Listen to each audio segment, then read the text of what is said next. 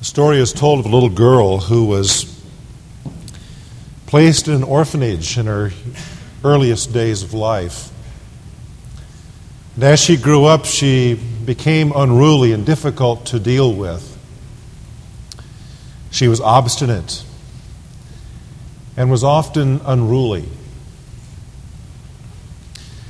One day, someone reported to the director of the orphanage that the little girl had written some things on pieces of paper and had taken those out to a tree and had hung them on the tree. And so, thinking this might be an opportunity to have the little girl taken out of the orphanage and put somewhere else where they would deal with a mental difficulty, the director of the orphanage went out to the tree and got one of the pieces of paper to read it. And on it simply said, "Whoever finds this, I love you." The director's heart was smitten because she realized that what that little girl needed and what she had missed was love. She had been desperately wanting attention and tried to get it the only way that she knew how. "Whoever finds this, I love you." Rejection is one of those experiences that many of us, if not all of us, have had. Rejection is painful. It might be defined as the withholding of affection and love.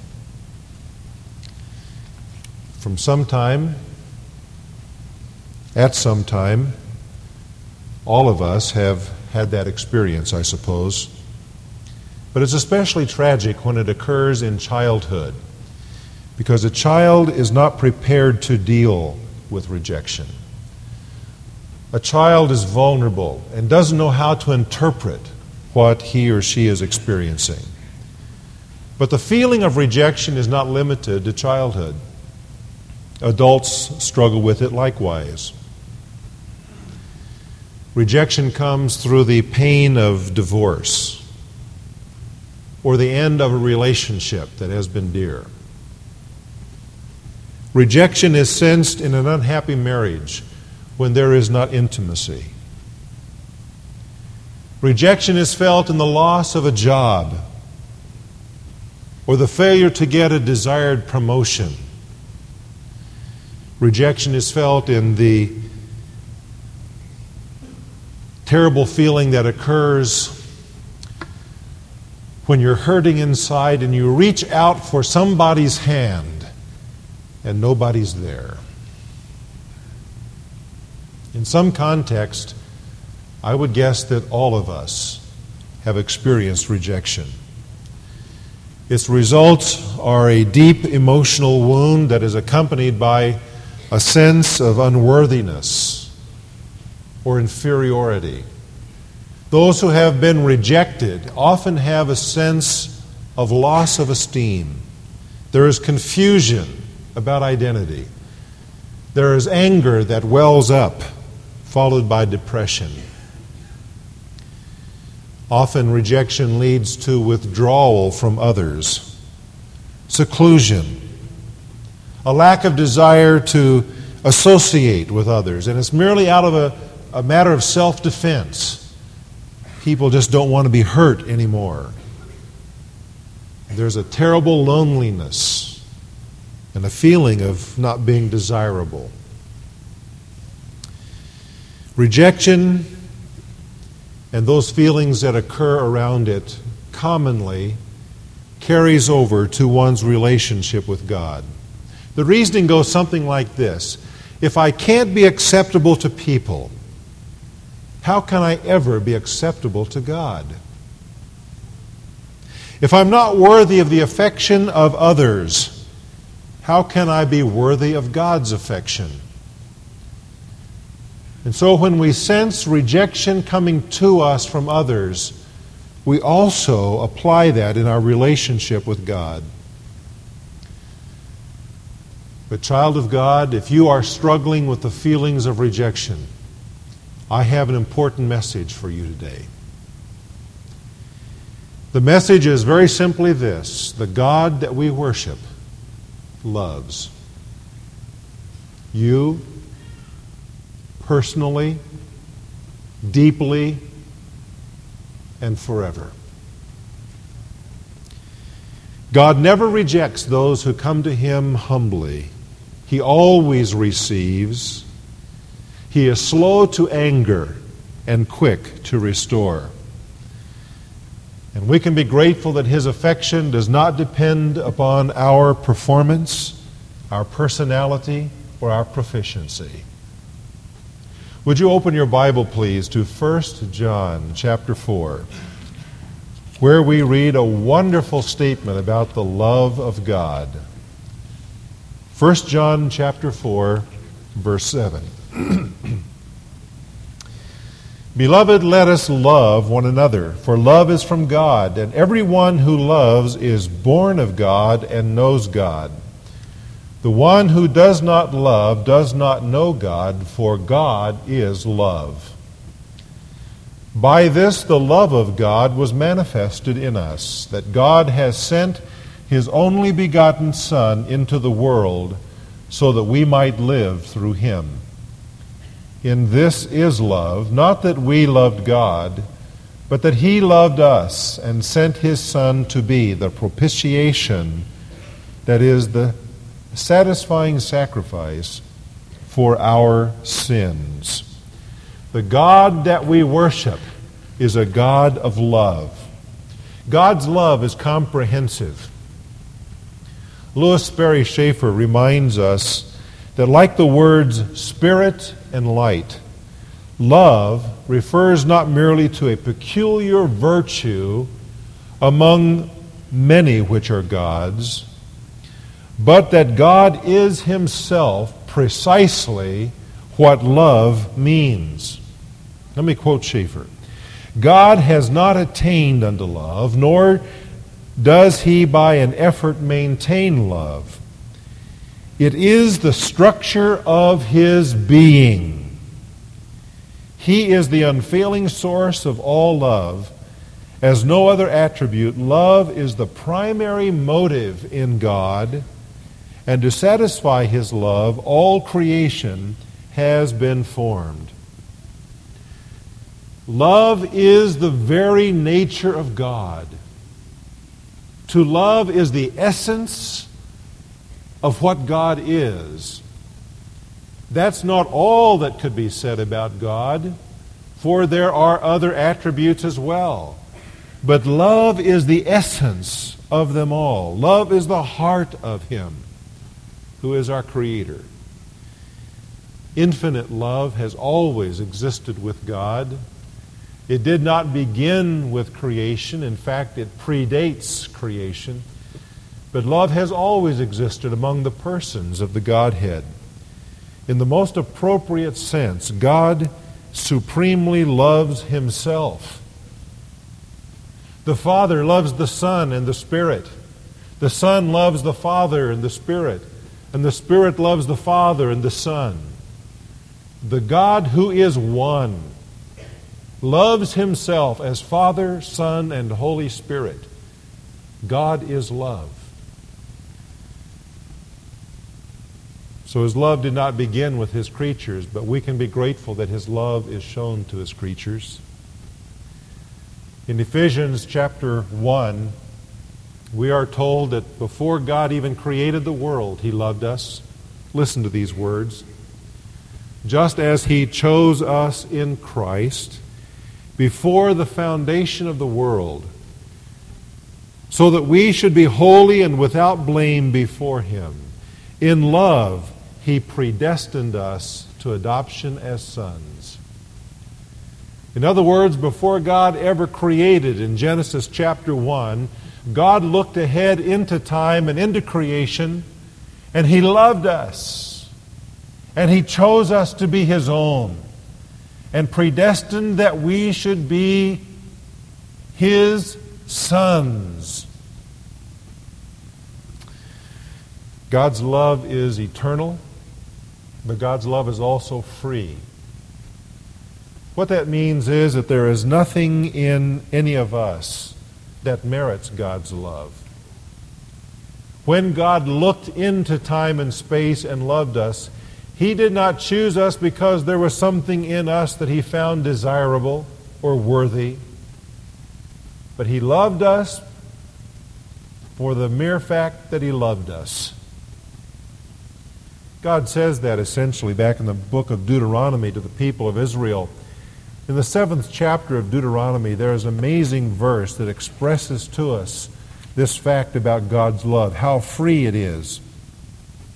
In Deuteronomy 7 and verse 7, it says, "The Lord did not set His love on you, nor choose you, because you were more in number than any of the peoples, for you were the fewest of all people. But because the Lord loved you and kept the oath which He swore to your forefathers, the Lord brought you out by a mighty hand and redeemed you." Why did God love the people of Israel? Was it because there was something worthy about them? Was it because they were the largest of tribes? No, they were the fewest. And they were as unlovely as all of the rest of the sinful human race. But for His love's sake and His faithfulness to His covenant with Abraham, God delivered them from Egypt and redeemed them. Why has God loved you and me? Is it because there is some intrinsic worth in us, some merit that causes His love to be provoked? Not at all. He loves us for His love's sake. He loves us for Jesus' sake. And He loves us as much as He loves Jesus. God's love is sovereign. God's love is unchanging. God's love is comprehensive. But God's love is demonstrative as well. We can talk about God's love and theorize about it, and we can explore it as it's found written in the Bible and revel in the words that are there. But the wonderful truth is that God has demonstrated His love, not just told us about it. God has demonstrated His love in a number of ways. In the first place, He has demonstrated it in the cross of His Son, as we've read here in 1 John. This is love. That God loved us and sent His Son to be the atoning sacrifice that satisfied God for our sins. That's love. In chapter 3, verse 16 of 1 John, it says, "We know love by this, that He laid down His life for us." God's love is demonstrated. Demonstrated at the cross of Calvary. Romans chapter 5 and verse 8 says, "God demonstrates His love for us in that while we were yet sinners, Christ died for us." God's love is demonstrated. There is no one who can say that God doesn't love me. No one can say that, because God has demonstrated just the opposite. Dr. Lehman Strauss has written some words to this point when he writes, "There never has been a man in all the world who ever knew anything experientially about the love of God apart from the sacrifice of Jesus Christ at Calvary. There is no word in all of human language for that kind of love. The soul of man is so precious to God that He could not stop at any cost to have it for Himself, going even to the extent of self-sacrifice. Man may hate God, curse Him, deny Him, and defy Him. Still He pursues the vilest enemy in order that he might do him good. This is God, for He is the God of love." Not only as we behold the cross and God's sacrifice thereon can we perceive His love. To know God in Christ on the cross is to know intuitively divine love in its greatest and highest expression. God in Christ reconciling the world to Himself is the acme, the highest expression and exhibition of love. Dear friend, there is great love in the cross of Calvary. For there God expressed His love for you and me in causing His Son to die. Notice it's His Son. The sacrifice on the cross of Calvary was not without deep emotion. For just as you parents love your children and desire their health and their painlessness and their wholeness and their happiness, so in an infinitely greater sense, God the Father loves God the Son. And for Him to die on the cross with its shame and its torture was an expression of God's love that you and I can hardly fathom. What a demonstration that God loves you and loves me, as He was willing to allow His Son to experience the cross death. As we sang earlier, oh, how He loves you and me. That's what the cross is about. God not only demonstrates His love in the cross of His Son, He demonstrates His love in the calling of the Christian. Notice again here in 1 John 3 and verse 1. See how great a love the Father has bestowed upon us. What John is saying there, see what kind of love this is. It is a kind of love that is foreign to you and to me as human beings. It's a kind of love that surpasses anything that we have known or can experience of ourselves. See what great love God has bestowed upon us, that we should be called children of God. Think of that.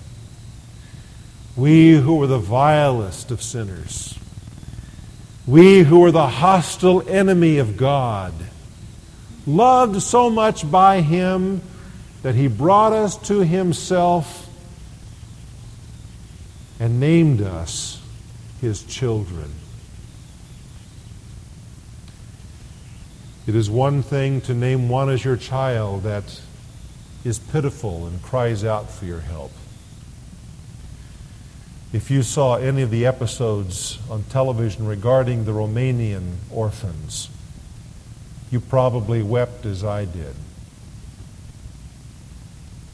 Little babies born into the world, many of them with AIDS because of the medical conditions in Romania. Unwanted, warehoused in large units, some of them caged, sometimes 2 or 3 to a bed, not properly cared for, without adequate food and clothing. Our hearts naturally turn to children like that. And what a response it brought from the American people. Scores of these children have been adopted, and many are still in the process of being adopted. Americans desiring to reach out to these pitiful children, to call them their own, because their hearts want to share with them what they have. But dear friend, God's love surpasses that. That can't even be compared to the love of a God who looked down upon a race of human beings that spat upon Him, that cursed Him, that raised a hostile fist in His face. And yet God chose to love. And He reached down and redeemed through the cross of His Son. And He gave us the name children of God, so that we share all that is God's. We have access to our Father. And any time that we desire, we can come right into His presence and speak with Him directly regarding our heart's desires and concerns. We inherit His kingdom. We will one day bear His very likeness in our moral beings and in our physical bodies, which will be glorified and made like Christ's. Children of God, he calls us. What love there is in that. And that's why John exclaims, what a foreign, what a different, what a great love the Father has bestowed upon us, that we should be called the children of God, and such we are, he says. That's just what we are. I hope that's something that bridges the gap in your life between how you feel about others rejecting you and God. Because you see, God doesn't reject you. God had every right to reject us, but he chose not to. Instead, he loves us. I would pray today, and I have prayed, that the wound of rejection that some of you are bearing might begin to be healed by a realization of the deep love that your Heavenly Father has for you. That somehow you could understand that he does not turn his back on you, ever. And he accepts you with all of your shortcomings and all of your failings. As we said last week in that Gaither chorus, quoting it, he who knows you best loves you the most. God persistently loves you. No matter how far you may stray from him, he will follow you to bring you back as his child. God permanently loves you. You may say things to him at times that hurt the heart of your Heavenly Father.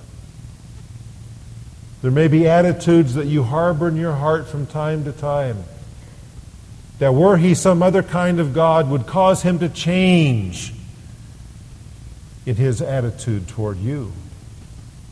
But his love is not only persistent, it's permanent. God pursues you and he pleads. He disciplines and he directs. He waits and he welcomes. He receives you. He is slow to anger. He is quick to restore and to forgive. And so if there is any feeling inside of your heart today as a child of God that he rejects you, then understand that those feelings that you have are lies. Perhaps lies that you have sold to yourself because of emotional wounds from your past.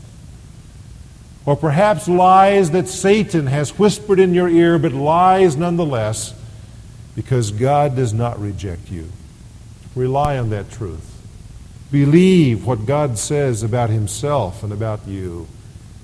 I pray that you might today feel his acceptance of you in Christ. But still, many of us struggle with feelings of rejections, and we ask questions like, why don't other people accept me? One possible answer to that is that you may have the wrong perception of how people feel about you. You may misunderstand how people actually feel toward you. They don't reject you at all. Another possibility is that they back off from you because you may be overbearing. You may be too demanding. You may be unreasonable in your expectations of others to yourself. And if that's the case, then you need to change the way that you feel toward others so that they then will be able to change how they feel toward you. The fact is that you and I can't control how others choose to treat us. There will be some people in life who will reject you simply because that is their personality, their bent, and their own hurt. We cannot control how others choose to treat us, but we can control how we choose to treat them. The greater question than why do people reject me is this: how can I demonstrate God's love to others? For you see, as children of God, God gives us the capacity and the command to love others. For we are sometimes guilty of giving others a message of rejection. God tells us, on the other hand, that we are to love just as He has loved us. Beloved, let us love one another, for love is from God, and everyone who loves is born of God and knows God. The greater question is, how can I demonstrate the love of God to someone else? For my God, my Father, who calls me His child, is love. And He calls upon me to convey His love to others. How can I do that? We've talked quite a bit around here about something that we call cultural keys. Means by which we as individuals or as groups of people within our church can get together and demonstrate God's love to people out there beyond our walls. These become cultural keys, you see, that unlock the hearts of people who are without Christ. In our world today, the message we have lacks credibility unless it is seen, that is, the credibility is seen and proven in us. How can we demonstrate the love of God to others? This last week I was visiting someone in one of the nursing homes in our area. And as I walked down this long hallway, there were people in their 70s and 80s and maybe 90s who were seated all over the place in wheelchairs and in chairs by themselves. Some of them may have family that come and visit them and bring some cheer, but many of them have been rejected. Family comes only when it's mandatory or expected. Wouldn't it be wonderful if there was someone, or there was some flock within our church or some group of people who would get together and say, you know, we're burdened for people like that. And we want to go to a nursing home. We're going to go once a week or we're going to go once a month, and we're going to ask for those people who have no one to come and see them. And we're going to become their family. And we're going to let them see the love of Jesus Christ in us. How can we demonstrate the love of God?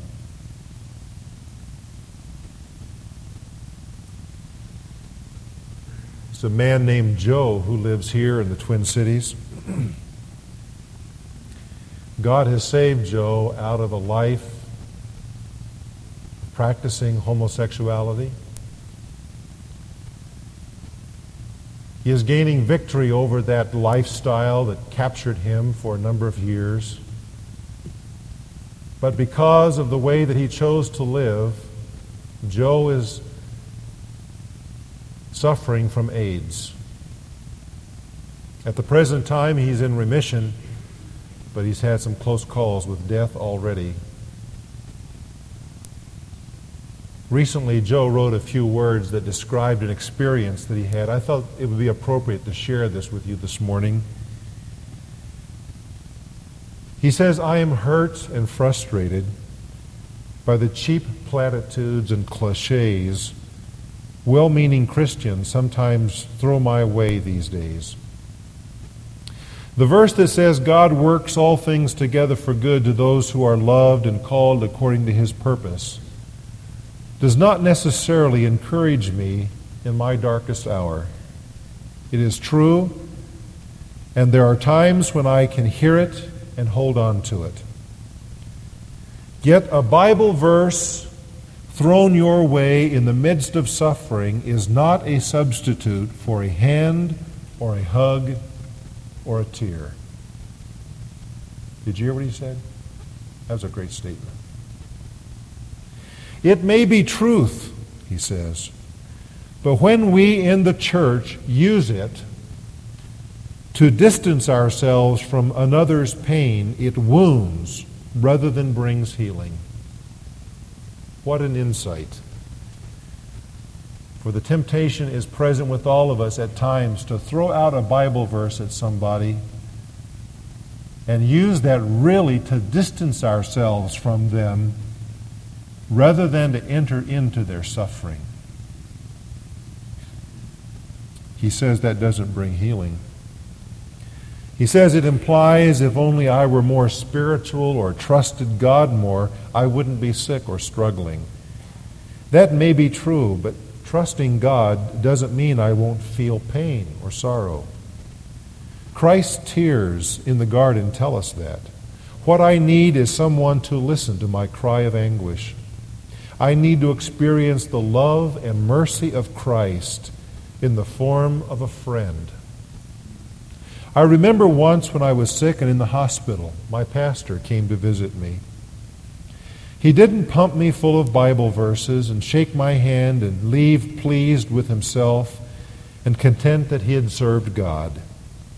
No, he knelt by my bed and told me that I was important to him and important to the church. Here was a man who had preached 4 times that day and then stopped to see me on his way home from church. It was late. I was really tired, and he didn't want to keep me awake. I just turned off my light when he knocked. He prayed with me. It was not a big thing, but it felt big to me. It said several things to me. It said, I love you. I care. I am here, and you are not in this alone. You are important to me, and this hurts me too.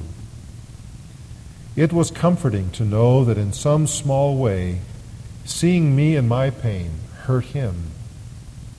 His simple love opened a door for me to feel the love of God. When he left, I felt the presence of God very strongly. The pillow felt softer, the air smelled sweeter, and it seemed as if for a night my room had become some other place. I felt as if I was held in the very arms of God. All worry, sorrow, and fear slipped away, and I slept peacefully, aware of God's great and tender love for me. Love, honestly and simply expressed, is the key that can open the hardest heart to the overwhelming, healing love of the Father. That is our task and our calling.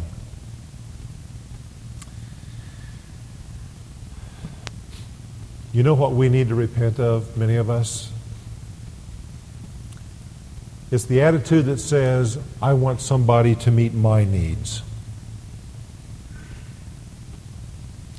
The me first kind of an attitude keeps us from experiencing the reality of God in our lives. Do you remember hearing about Wanda Holloway a few weeks ago? Wanda Holloway has a 13-year-old daughter.